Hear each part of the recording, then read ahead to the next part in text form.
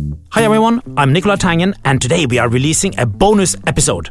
We are going to cover a topic that almost all our guests have mentioned, namely psychological safety. But what does it mean, and how can a leader or employee create this in his or her team? This is what we will try to find out today, because we are so lucky to have the world-leading expert on the topic, Amy Edmondson, the Harvard professor, with us. This is a really fascinating conversation, so stay tuned.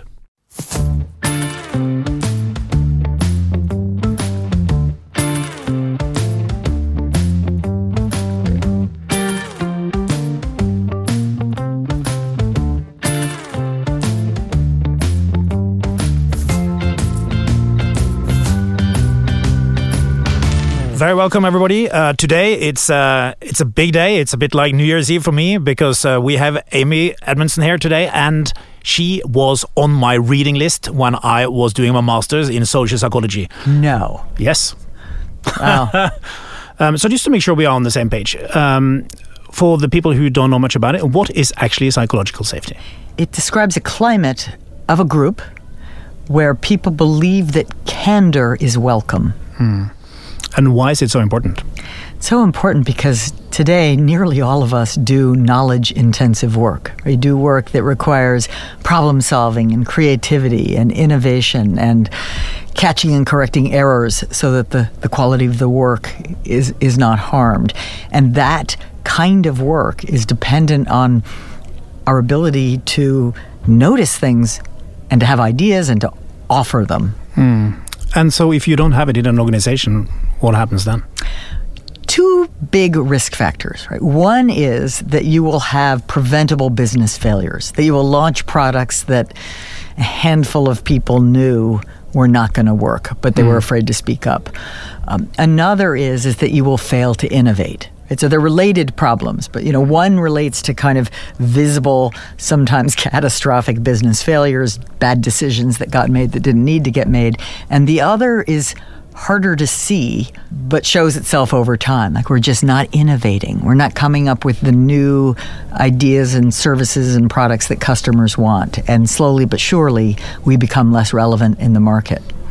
So that was where it came into my studies on the creativity side. But why do you become more creative by having this? Well, you become more creative not as an individual, for sure. I would not say that. But you become more creative as a team. Because a team is creative when it's able to access the diverse expertise and ideas of its members. And, all of us are smarter than any one of us, kind of thing. And especially for innovation, where you might have an idea, it's kind of half-baked, but then it makes me think of something else, and then someone else, and then we're sort of tying these ideas together, and it takes us somewhere new. So teams will be more creative when people are unencumbered, and they're not worried about, how do I look? Is that going to be? Are people going to like that idea? Or are people going to reject me for saying that? So tell us about some companies where it really works well.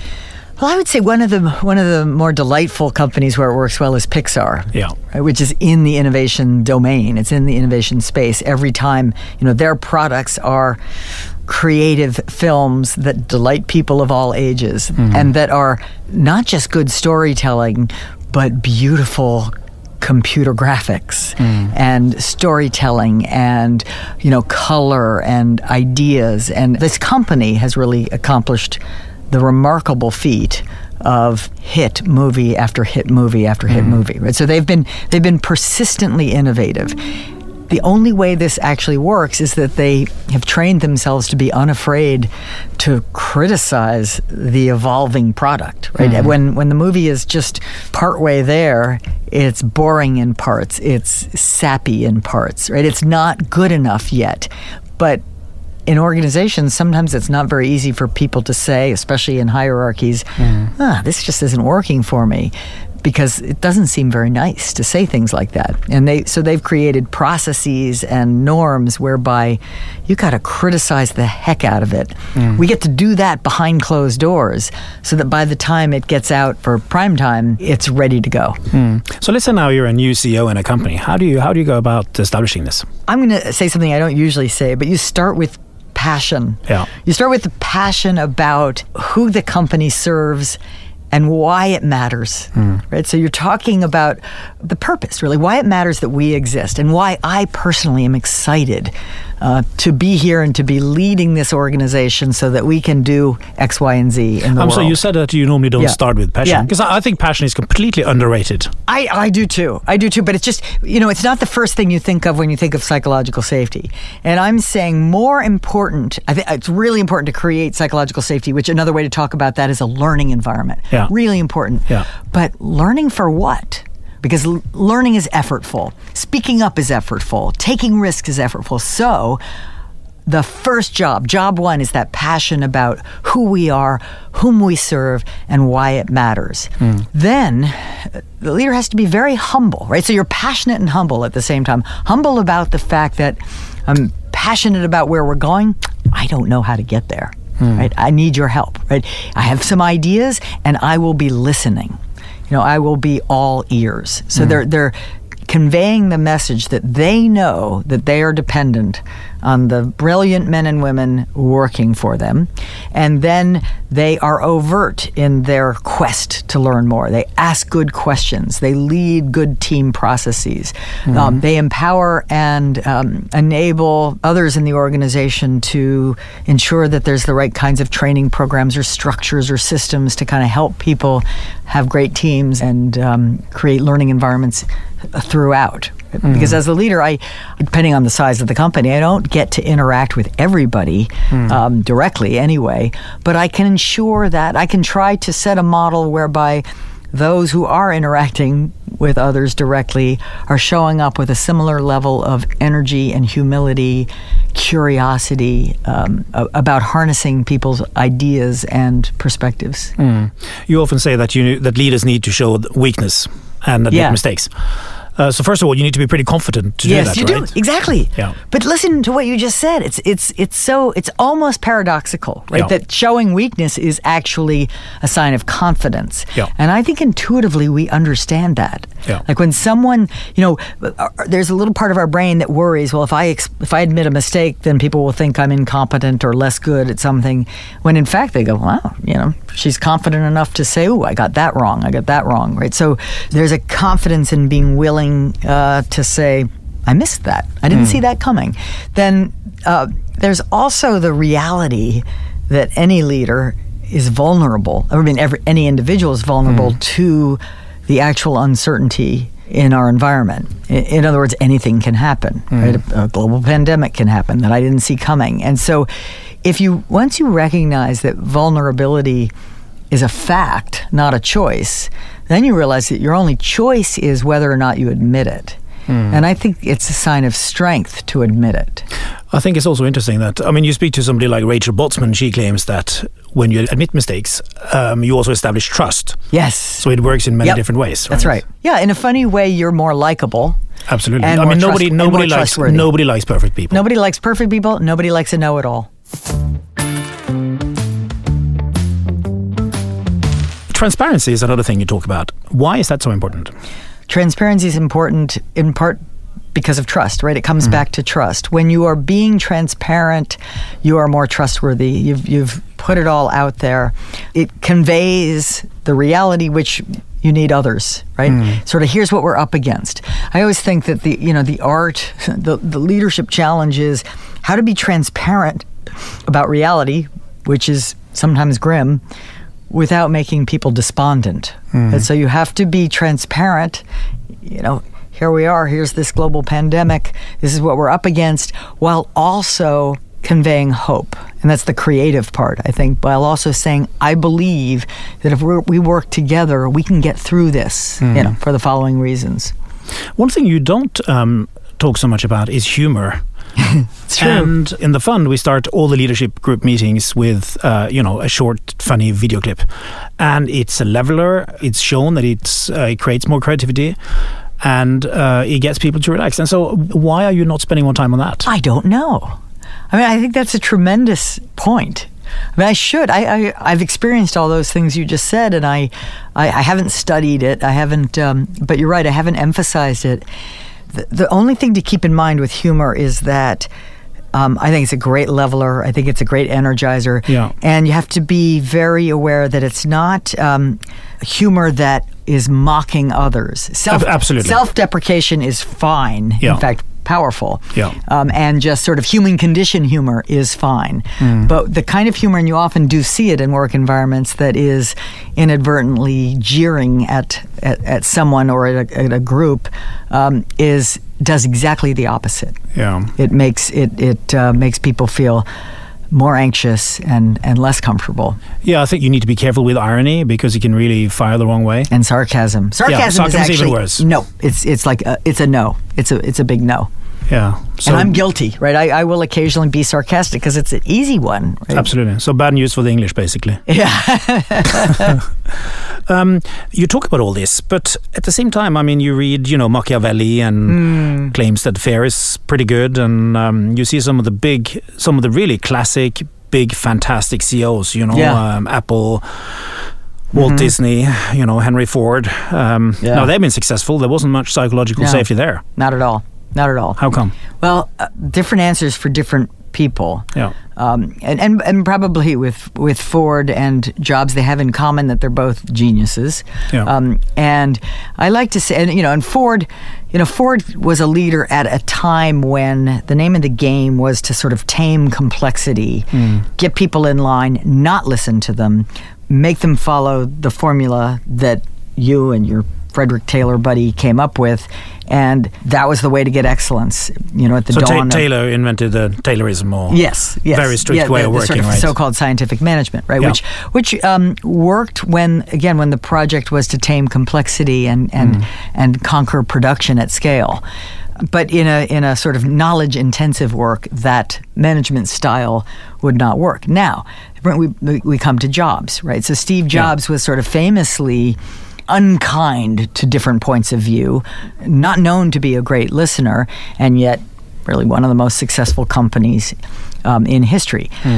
There is a way to think about that Apple succeeded in spite of that, not because of that. So I like, there's two counterfactuals that you can do. One is, if you think you're Steve Jobs, and you're always going to have the best answers and the best designs and the right everything, and you want to boss people around and tell them to just do it your way and yell at them if they don't, and you think that you can get away with that, by all means, go for it. I'm skeptical, right? I think it's unlikely. And then the other is, what could you have done if you listened a little more in that setting? But let's back up, because there's this idea of, and there's plenty of evidence of sort of not good people getting ahead. Yeah. I don't think too many people are buying into that mode anymore. But here's the sort of model I want to share. There's getting ahead, which is succeeding in your career, doing well in the world and in society's eyes, and then there's making a difference, right? And we can fill out all four quadrants of that model. I mean, you can not get ahead, not make a difference, and that's sad, but frequent, right? And you can make a difference in the world but not get ahead. You could be a healthcare worker toiling away, really having an impact on people's lives, but not in any way having sort of success. God bless them. Right? And you can be someone who gets ahead and has tremendous success, but doesn't really make a positive difference in the world. I think where most of us would aspire to be is to get ahead and make a difference. And I think if you want to be in that quadrant, you do have to listen to others. And you do have to kind of keep holding yourself honest. Like, what am I missing? It's like the difference between, I'm sure I'm right and I don't need to listen to anyone, to, all right, I kind of think I'm right, but what am I missing? Even selfishly, I ought to care about what am I missing. So what can the organization do, and how do you go about? I mean, what can the HR department? I know our HR department is really working on this, and what is the thing they can do? Well, I think they can keep emphasizing both the importance and the nature of the work we do. Right. So this is the kind of work that depends on all of us to bring our A game. And by the way, our A game, we're not here as individuals running a race.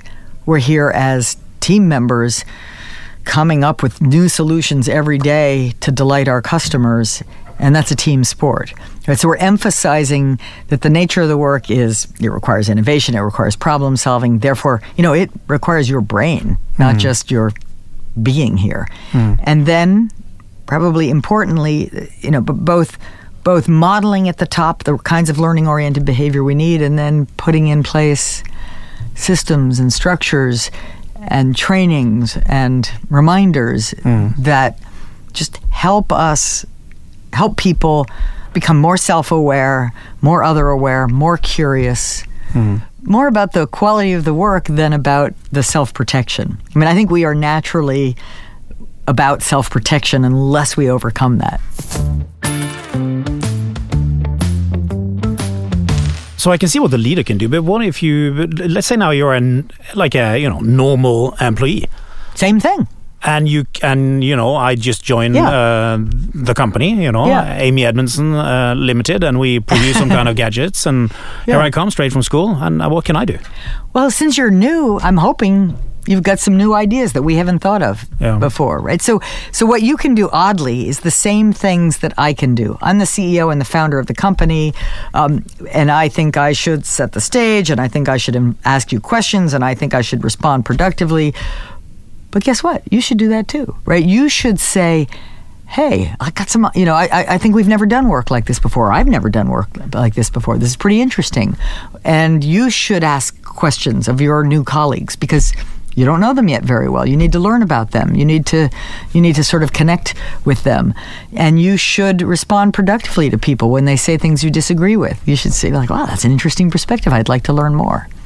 But so just take care. In other words, your job as an individual or as a CEO is to control the things you can control and not spend a whole heck of a lot of time worrying about the things you can't control. But your work, do you think it could have? So it resonates extremely well in the times we live in, right? Yes. Because we care a lot, and everybody's politically extremely correct, and we have to be very careful. And the young generation is more kind of psychologically fragile and so on. It's true. So is it kind of symptomatic for the fact that we live in a culture where there is less focus on excellence and drive and so on? See, the way I'd like to think about it is that... I mean, are we really wet? We are, and if we want to truly be excellent, which I think we do, I mean, at least I do, we need to be learning oriented because yesterday's excellence is not tomorrow's excellence. Right? We're playing a game where the challenges just keep intensifying and the goalpost keeps moving. So the only way to achieve excellence is through learning, and the only way to achieve learning is through speaking up and taking risks and trying new things. Yeah. But I think you touched on this sort of fragileness or the brittleness of, we could say, younger generations, or we could say many humans. And to me, that's the biggest challenge that we have to overcome, because if we're brittle, we'll be tiptoeing, and if we're tiptoeing, we won't be doing great things. I mean, it is interesting. Yuval Harari talks about an environment where we need to be, more agile. Have more confidence, change more, and be more resilient. Yet other people, Angela Duckworth and so on, says that the new generation has a lot less grit. So we need more grit, but we have less of it. Right. Going forward. So we better get to work. Absolutely. Right. And how do you develop grit? I think you develop it through baby steps. I mean, you give, whether younger people or anybody, the opportunity to kind of have a stretch assignment, a stretch opportunity. Maybe something doesn't go well. They experience a failure, and guess what? They don't die. So then they learn, that wasn't so bad. I mean, part of the challenge with many young people is that they haven't had a failure experience. They've had nothing but good marks. They get a trophy for coming out for the sport rather than for being the winning team in the league. And there's this... When you have had less experience failing, you have more fear of failing. So we got to give them opportunities to fail in a safe way, to then go, hey, that wasn't so bad. What's next? How does it fit in with feedback and the importance of feedback culture? It's crucial. I mean, feedback feedback is probably the most important activity for learning. And psychological safety is the kind of climate in which learning can happen. And by the way, I'm more receptive to feedback when I'm in a more psychologically safe work environment. But feedback is critical. And the challenge of feedback is none of us really like it. I mean, we all need it, but none of us like it. And in organizations, a lot of times it's not very high quality for one of two reasons. Either the person giving it hasn't really thought very carefully about it, they aren't really being data-driven or concrete in their feedback, or they believe you don't want to hear it or nobody wants to hear it, so they sort of give you some nice, yeah, you did great. This is a small thing, but and they barely mention it, right? So you go, wow, I'm great. You walk away. It wasn't very useful. I mean, it was nice. You had a nice conversation, but you didn't learn anything. Yeah, well, it's a tough one. How do you get feedback in the best possible way? Well, it's. I'm looking forward to the feedback after this podcast. By the way, yeah, my husband gives it to me. He's probably sometimes my grown sons give it to me as well. One of the downsides of being more successful in any career, I suppose, but in an academic career, is you become more insulated, right? People might, my father used to say years ago, and I used to get good grades in school, and he would say, your teachers are just scared of you now, right?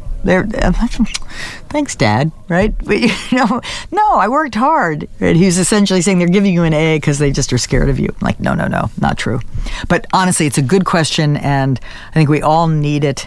None of us like it, but I think we're able to withstand it because of the greater joy of becoming more effective at the things we care about. Do you think there is more psychological safety in societies where the power ratio is lower, right? So there is less kind of power distance between the top and the bottom? Yes, on average, yes. And you'll still see enormous heterogeneity, right? You'll see teams that are very...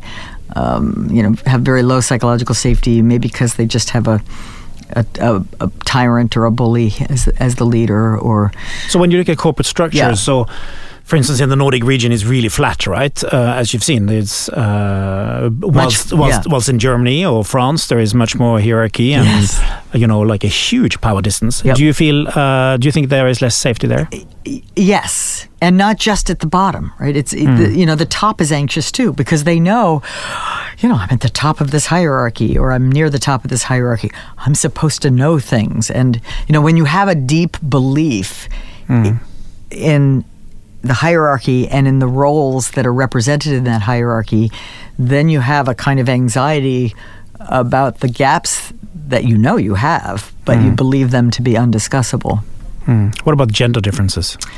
The one robust gender difference that I've found and seen in other data that relates to psychological safety is on average, and again, there's always variance, but on average, women are less likely to speak up with something uncertain at the same level of confidence as a man, right? So, a man might be, well, I'm not quite sure this is right, but they'll say it anyway. A woman will often put the threshold for when is it okay to speak up quite a bit higher. Yeah. How does it change when you're working from home? What are the challenges here? It's funny because on the one hand, you're comfortable at home, right? Yeah. So there's a kind of home isn't scary for most people, fortunately. But on the other hand, the technology that mediates our communication is a hurdle for candor and honesty and jumping in. So there's a potentially, in fact, we're seeing this depressing effect of, at the very least, people working from home are less likely to be collaborating with people they haven't worked with before. They're also less likely to be teaming up across silos, organizational silos, than they were before the pandemic started. So it's like we're still collaborating, sending lots of emails, I'm having lots of meetings, but slowly but surely I've been having fewer meetings with new people. And new employees are getting less mentoring and less exposure to people they didn't know because the casual interactions are gone. Yeah, I've seen research also that if you already are insecure, this way of working just makes you more insecure. Oh, that's a good point. It's a very good point. And you take up every comments, you take them in the absolutely worst possible.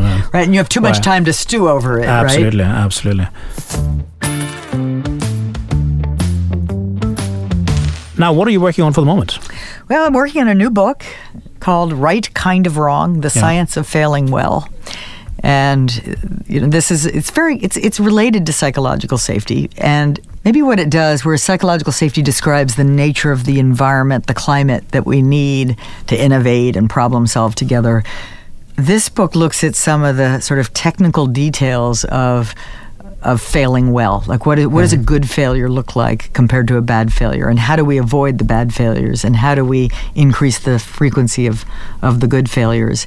And then I dig into 3 competencies that I think are necessary, not just for failing well, but for thriving in the new world. And one is self-awareness, one is situation awareness, what kind of context is this, what are the stakes and so forth, how much uncertainty, and then the third is system awareness, trying to overcome our very natural tendency to be preoccupied with me and now, so that I can be interested in the larger system and later.